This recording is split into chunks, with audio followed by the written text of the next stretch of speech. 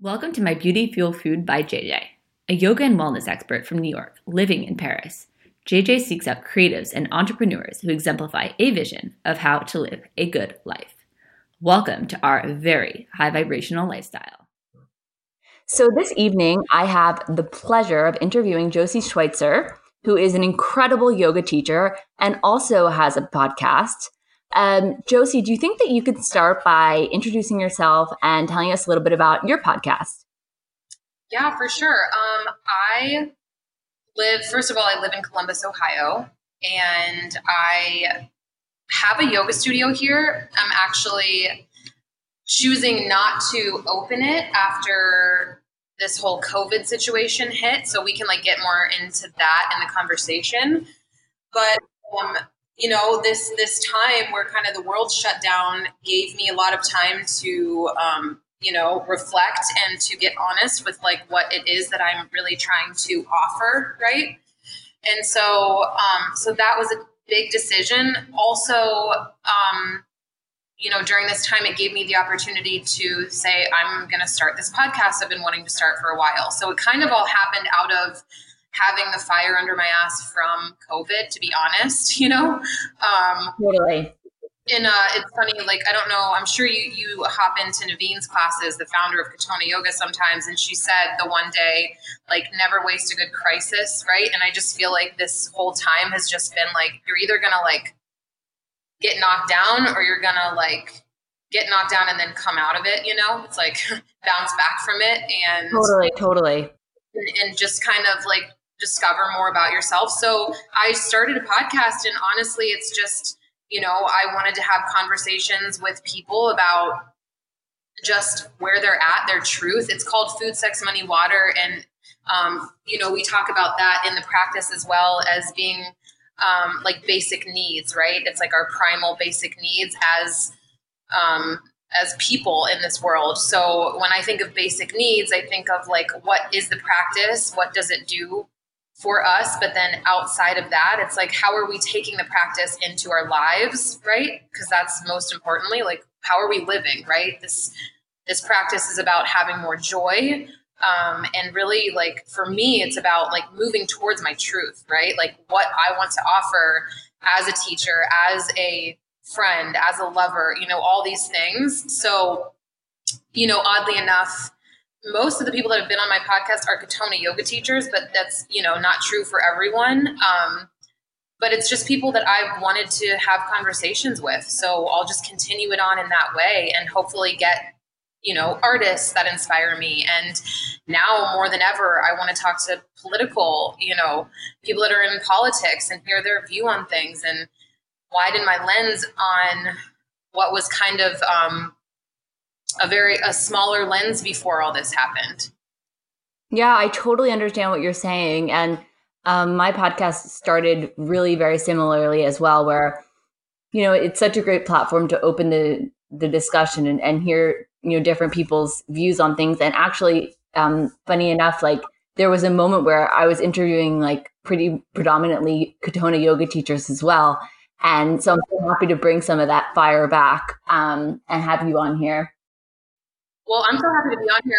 I've actually listened to a handful of your podcast episodes with Katona yoga teachers, and one of them is the Naveen one, which I think I've listened to a good 5 times. So thank you for what you do, because you are definitely making an impact, Oh, thank you so much. That means so much to me. Doing that podcast was totally I was just thinking as she was speaking, holy crap, I'm going to need to listen to this 700 times to even maybe understand one thing that she's to get my hands on one thing that she says. I would love to know your pathway to Katona yoga because, first of all, are you from Ohio? Yeah. I mean, how far back do you want me to go? Because I always kind of start with, I used to be a hairstylist. Really? Yeah. And that kind of led me into teaching yoga.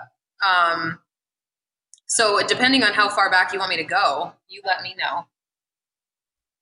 Well, I think starting with the hairstyling would be great. I mean, I don't know how far back that is, but that sounds like a great place to start.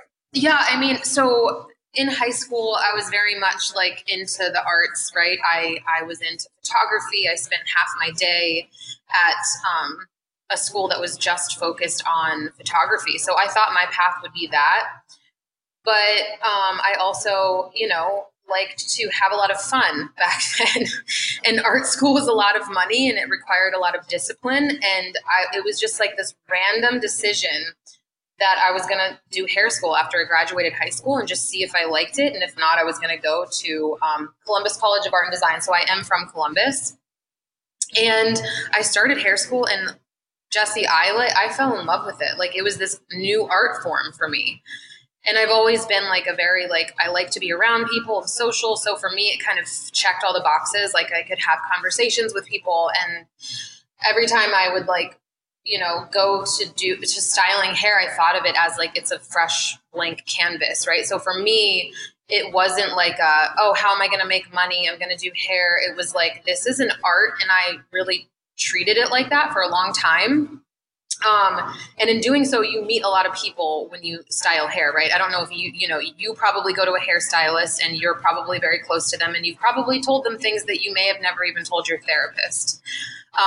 Yeah, totally. Actually, I think it's actually funny that now that you bring it up that you're a hairstylist, because I've actually so many people that I've interviewed. For instance, I recently interviewed, she does sound baths and a lot of crystal healings and stuff like that. And she started off as 100% a makeup artist. And so I totally hear that. And my mom is a fashion stylist, but for photo shoots. So I grew up also meeting a lot of hairstylists. Yeah. And I mean, there's a lot of layers to it, right? So one end is like this artistic side, but then there's this side that you become like really close to your clients, right? Like, they come in and their deepest and darkest secrets. They trust you. Like, if somebody trusts you to do their hair, they're kind of like, I feel at that point, they're like trusting you with like, if, they would tell you the worst thing ever because they trust that like you will hold that for them.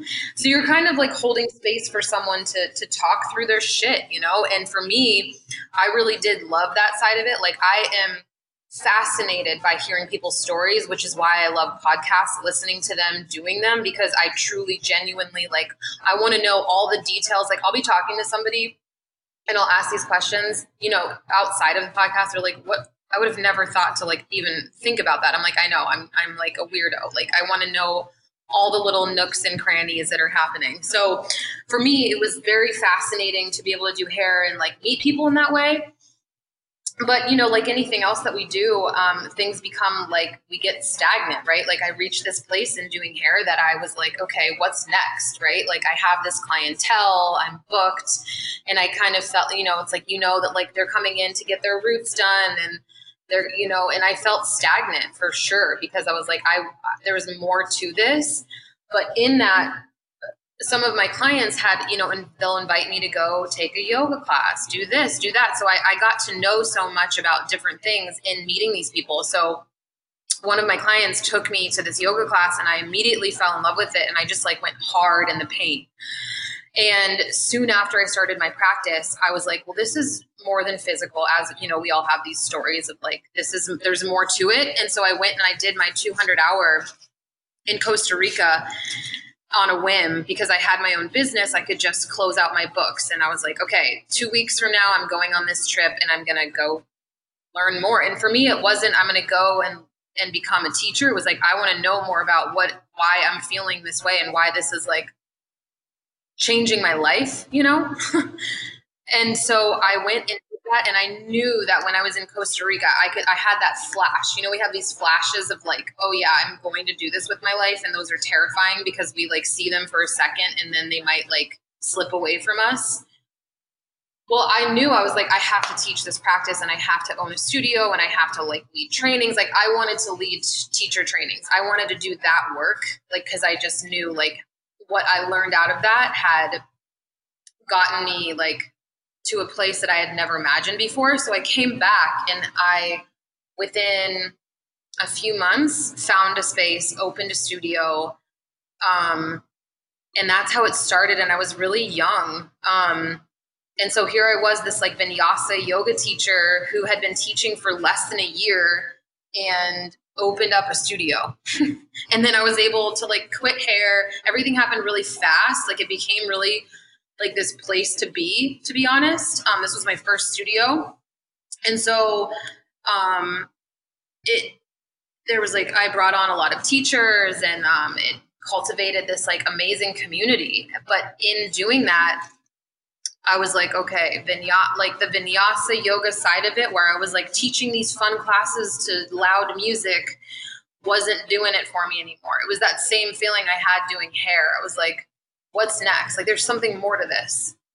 So I left for 6 months and I traveled to New York. While the space, it wasn't called the space, it was called Thank Yoga. While it was still open, I like had my manager running it. I ran it from a distance.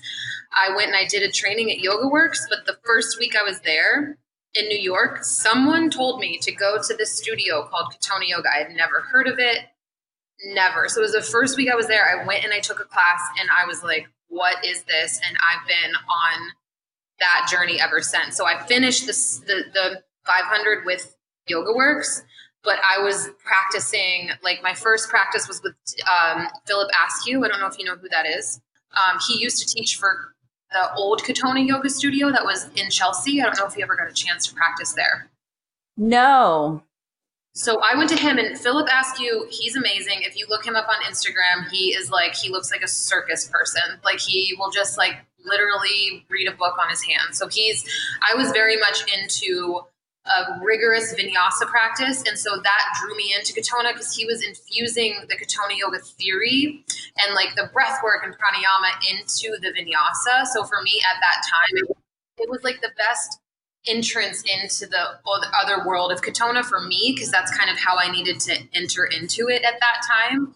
So that was a Friday night, and the next Sunday I was like, I want to see what this like Katonah Yoga is. I took Abby's class, and the rest is history. Like I was like, what the fuck just happened? Like I need to keep going to that place. So I made it. Like I was in my 500 at Yoga Works, and because you've taken their trainings, it's a lot of work, right? But I was still so committed to this other practice. So by the time I got back and I was teaching at my studio again, people were like, whoa, like your teaching's changed a lot, but really, and so, you think it's because of this training I was in, but really looking back, it was like, I was so heavily influenced by what I was learning at Katonah.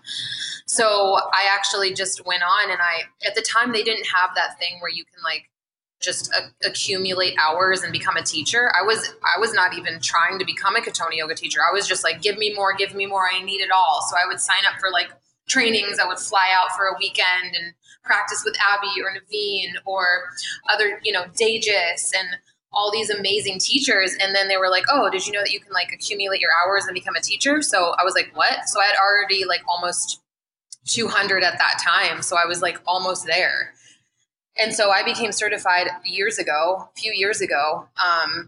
And then I was able to say, okay, I'm this Katonah Yoga teacher. And, it's like, once it seeped into what I was doing, it kind of seeped into like everything I was doing, the theory of it, the Taoist, the Tao, the 5-element theory, there's all these things that then like that's kind of bled into my entire life. So that's where I'm at.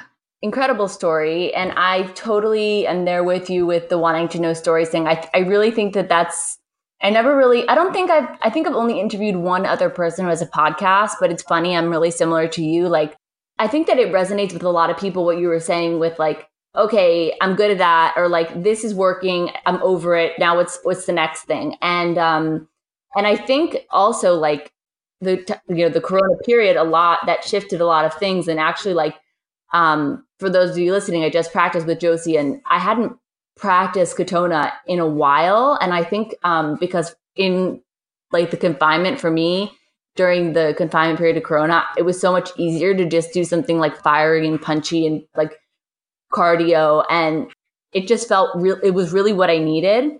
And it's just you're always learning with Katonah. So I'd like to know more about your decisions during the COVID period, and you're not going to reopen the studio, and I can imagine that means for a different future for you. Can you tell us a little bit about that? Yeah, and let me kind of back up because we kind of stopped when I had an old studio called Thank Yoga. And so I was like, after 5 years of owning it, I decided to sell it. And because I was like, I need to step away from being like studio owner, manager, overseeing, like there was just, and along that way, I stopped doing hair like a few months into owning that studio.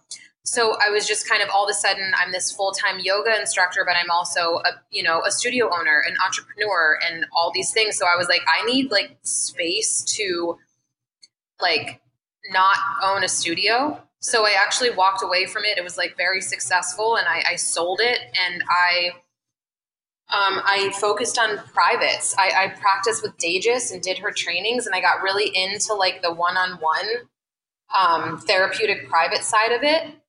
And in that, I knew I would want to open a space again that was like focused on Katonah, but I didn't know how soon I would. And so after being out of it for like a year and a half, I was like, I want to open a studio that is just, focused on this practice. Because I found that when I was practicing just like doing the privates, a lot of teachers were coming to me because I ran 200-hour training. So a lot of my students were then teachers, right? So I was kind of holding space for a lot of teachers in town and traveling and teaching and stuff. But I was like, they're into it. Like they want to know more. And so I decided to open this space here. And it's, and this place is called The Space. And it's been open, I renovated it. I put a lot of money into it. A lot of blood, sweat, and tears. But in having this space again, and then kind of having it taken away from me, I'm realizing like, there's a lot more I want to offer that goes outside of the physical practice of this. Like I love the physical side. I will always be in the physical realm of it. But where I really thrive and what I love the most is like trainings and working like on a more intimate level with people. And so I'm actually leading my first 300-hour training right now as we speak. And I'm working only with teachers, right? But during this time also, I've been able to do something that it was funny, Jesse, I was like working on this for months leading up to Corona. Like I would go to a coffee shop and I would sit down and I'd be like, I'm going to have this like online course that I'm going to do every month. But for whatever reason, I never followed through. Like I would like write about it and visualize it and all this stuff, but I never like launched it. So I did my first one last month. It's called The Blueprint. And anytime you do something the first time, you're like, okay, now I know how it can work better and how it can, operate better. So this is like, I just found in this time that like, I have this course that I want to offer people every month. And this is kind of like all through online and Zoom. And, eventually I want to still be in person teaching people, but I don't like this. Again, I fell into the like studio ownership and being in charge of other teachers. And, all of that stuff takes away from what you want to offer as a teacher, as a person. And I'm in that place again where I'm like, wait, I want to be like, I want to just be in charge of me right now so I can really get clear with like what it is that I'm offering. Well, my question for you is, so, you were the person that really brought Katonah Yoga to Columbus, to Ohio. And I'm wondering, how did people react to the change in your teaching style? And how did people react to the opening of the space and this new, very different way of practicing yoga? Well, honestly, like a lot of people reacted very well. Like I had a good, clientele for a number of years that kind of like trusted where I was headed. It's like, okay, if she's going to give us this, like, we're going to trust that we're going to like come along for the ride kind of thing. But it's also like, I don't know that once I kind of like dove deep into it, it wasn't just like, for anybody, right? I couldn't market it like, hey, there's a yoga studio. It was very a niche thing. Like it had to be like, you've already been practicing. Like, do you know what I'm saying? Like where people can just like run Facebook ads. This is a new studio and here's our yoga. Like it's like every time people come in, they're like, whoa, that's so different, right? And like a lot of people were into it for sure, a lot of teachers, but also it wasn't like packed house, like every class, it's like it was a very it was a destination place too. It wasn't just like, we're in the community, come do this yoga. It had to be like, you really had to want to come do it. So not only was it like you had to then take that time out of your day to like come to where we are, even if you lived across town, right? So for me, it was like, okay, how can I offer what I'm doing in a way that's like going to be more substantial, And like, I've had now, like, there's, Nikki, you did a podcast with her. She's now become Katonah Yoga certified. And there's a few other people that are Katonah Yoga certified or well on their way. And, the teachers that teach here, they're still teaching through Zoom through the end of the summer, like hosted by the space. But like, I just trust that like wherever they go, like whatever studio they go to, like, then that community will keep growing and growing. And so that's cool. It's just, I just realized like I don't need it to just be within these four walls anymore. Like it can be much bigger than that. I totally hear you. And I think that also resonates a lot with the Katonah Yoga certification, in that, they're going to look at your hours, and obviously, but it's pretty much like, honesty policy. I mean, they're not going to like double check that you were like in Josie's class at 10 a.m. on Sunday, June 21st. I for sure that this period of time that was very different than anything that we've ever experienced, very much like Katonah is very different from any other type of yoga, definitely brought up a lot of things. And I think that, your decision, I mean, you're totally right. Like you can either go with it or you can say like, fuck this. But I mean, if you decide not to go with it, I mean, you're not going to go anywhere. So another thing I've learned during like the quarantine, we're teaching on Zoom, because at first I wasn't like, yay, I'm ready to teach online. Like I, in fact, like didn't like that idea at all. I was like, fuck, like I don't want to do this, like I'm used to people coming here and you can use all these 20 props, grab 5 blocks, grab 3 blankets, grab 2 straps, it's like, then I had to realize like people don't have blocks, people don't have props like that. How am I going to teach in a way? And also, not to mention the amount of physical adjusting that we do, right? So for me, it was like, how am I going to readjust the way that I'm teaching to where you're still getting this experience without using props, without having adjustments? So things like, using like just different cues and using yourself to get around yourself, and then understanding this whole other side of the practice that I'm obviously going to still do adjustments, but it's learning that like a lot of these things we were reliant on aren't necessarily necessary. And so in my eyes, like I'm kind of relearning how to have a practice and how to teach in a way that like is just more efficient and more effective. And,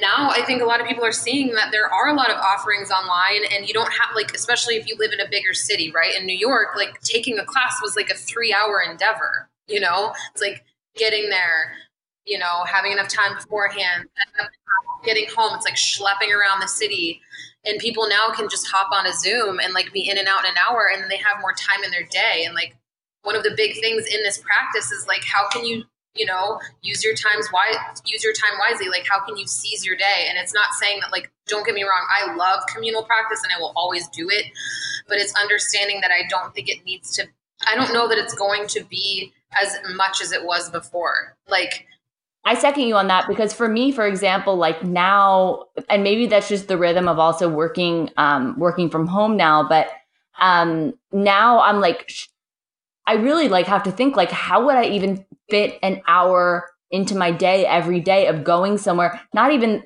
just the hour, not even the getting there and coming back. Because now I feel like I'm trying to fit in like 30 minutes of like movement, and like it's hard to fit it in. So I think that, yeah, people are definitely going to change the way that they do things. And I do think that, but I do think like you said, like there will be space for yoga, because I think yoga, like, you really have to, especially in a yoga class, Because like when you're at home, if your teacher says like use a brick or use a blanket and you don't do it, like I noticed myself today, like no one's holding you accountable, even though no one's really holding you accountable ever, but like you can do whatever you want. And then you just have to hold yourself accountable. And I know for me, that's one difficulty I've had with my practice during the quarantine is like not holding myself accountable much. And that's probably why I haven't been doing much yoga, because I just feel like, I just like get up and like stop my practice if I do it. Like if I'm watching like a SkyTing TV, I can't hold myself accountable.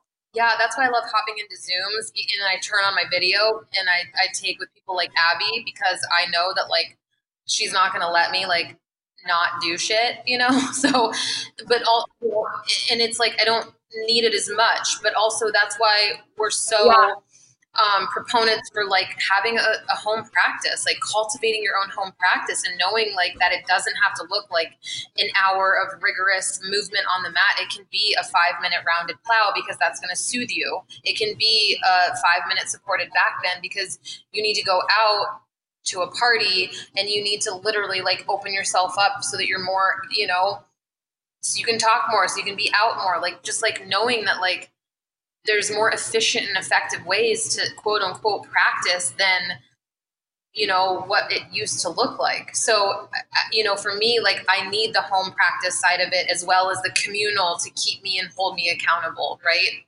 Yeah. I feel the same way. So to finish, I have a couple of questions for you. One of which is a much easier question than I thought it would be, because I mean, not everyone I interview is a hairstylist. So, but you're also a Katonah yoga teacher, and routines are a bit funny with Katonah. So do you have any like beauty routines or daily routines, things that you do every day? Well, I'm definitely a routine person. So it's funny because you say beauty routine, and like I'm not that girl that like has like the whole like, you know, I don't wear a lot of makeup in general. I think it's amazing, but like even as a hairstylist, I've always like, you know, my hair has always just been like wild and crazy, and like so for me, when I think of like my beauty routine, it's my meditations in the morning. So I practice a lot of Kundalini yoga, which is like, you know, we infuse that into Katonah, like all the breath work and stuff. But like I have like, I'll do Kriya, right? So for me, that makes me feel radiant and beautiful. And I was actually talking about this in the training the other day. It's like, what makes you feel beautiful? Like for me, it's when I'm dripping sweat running down the street. So I have to be in my body and like sweating once a day. And that makes like, that's kind of like my quote unquote, like beauty routine, because I have to be like embodied and like sweating. It makes me feel like so alive and so like in tune with who I am. Like for a long time, like running was actually my thing. And I didn't realize it was like, oh, because there's so much breath, like there's so much pranayama when you're running. Like, that's why I was so addicted to it. Like every time after I ran, you know, we say that runner's high, it's because you're literally like consciously breathing for an hour plus every time. So of course you're going to feel like invigorated afterwards, just like when you sit in on an hour-long pranayama. So I have those. I also, yes, I do drink my water in the morning, but I also have a cup of coffee, and I take my dog on a walk in the morning and listen to music before I put on a podcast. Like I always want to start my day like with my own thoughts. So I do morning pages as well, which is kind of like a brain dump of everything that's in your head. And then, you know, because it's easy to kind of like start your day and like check your phone and look at the news and get in that like anxious mindset. Like I don't turn on my Instagram until all those things are done. Right. I don't put on a podcast until I've been with myself. So I'm not like influenced by other people. It's like, I have to like check in with me. I mean, it's what you do, but I also think it's really good advice, because I know that I can definitely be victim of that as well. And then we lose so much insight about ourselves that we could potentially have to make our day feel better. So for me, beauty is like, how do you know, it's like we all have this different definition of what that is and what that means to us. Yeah, completely. And I'm the same as you. I don't wear any makeup really anyway. And I think that, yeah, beauty comes, I mean, it's cliche, but beauty does really kind of come from within. And I think that sitting with yourself is super, super important. I mean, we've talked a lot about Corona, and I think just to end on the note that, you know, if anything, I really hope that people can take with them. And I feel like that's kind of what you're saying as well. Like a lot of the really, you know, good routines and positive things that they put into place with all of this time on this time we've had by ourselves, and kind of go with that. So thank you so much, Josie. It was such a pleasure. So awesome. Thank you so much for tuning in from Columbus, Ohio. And it's just been awesome. You're welcome.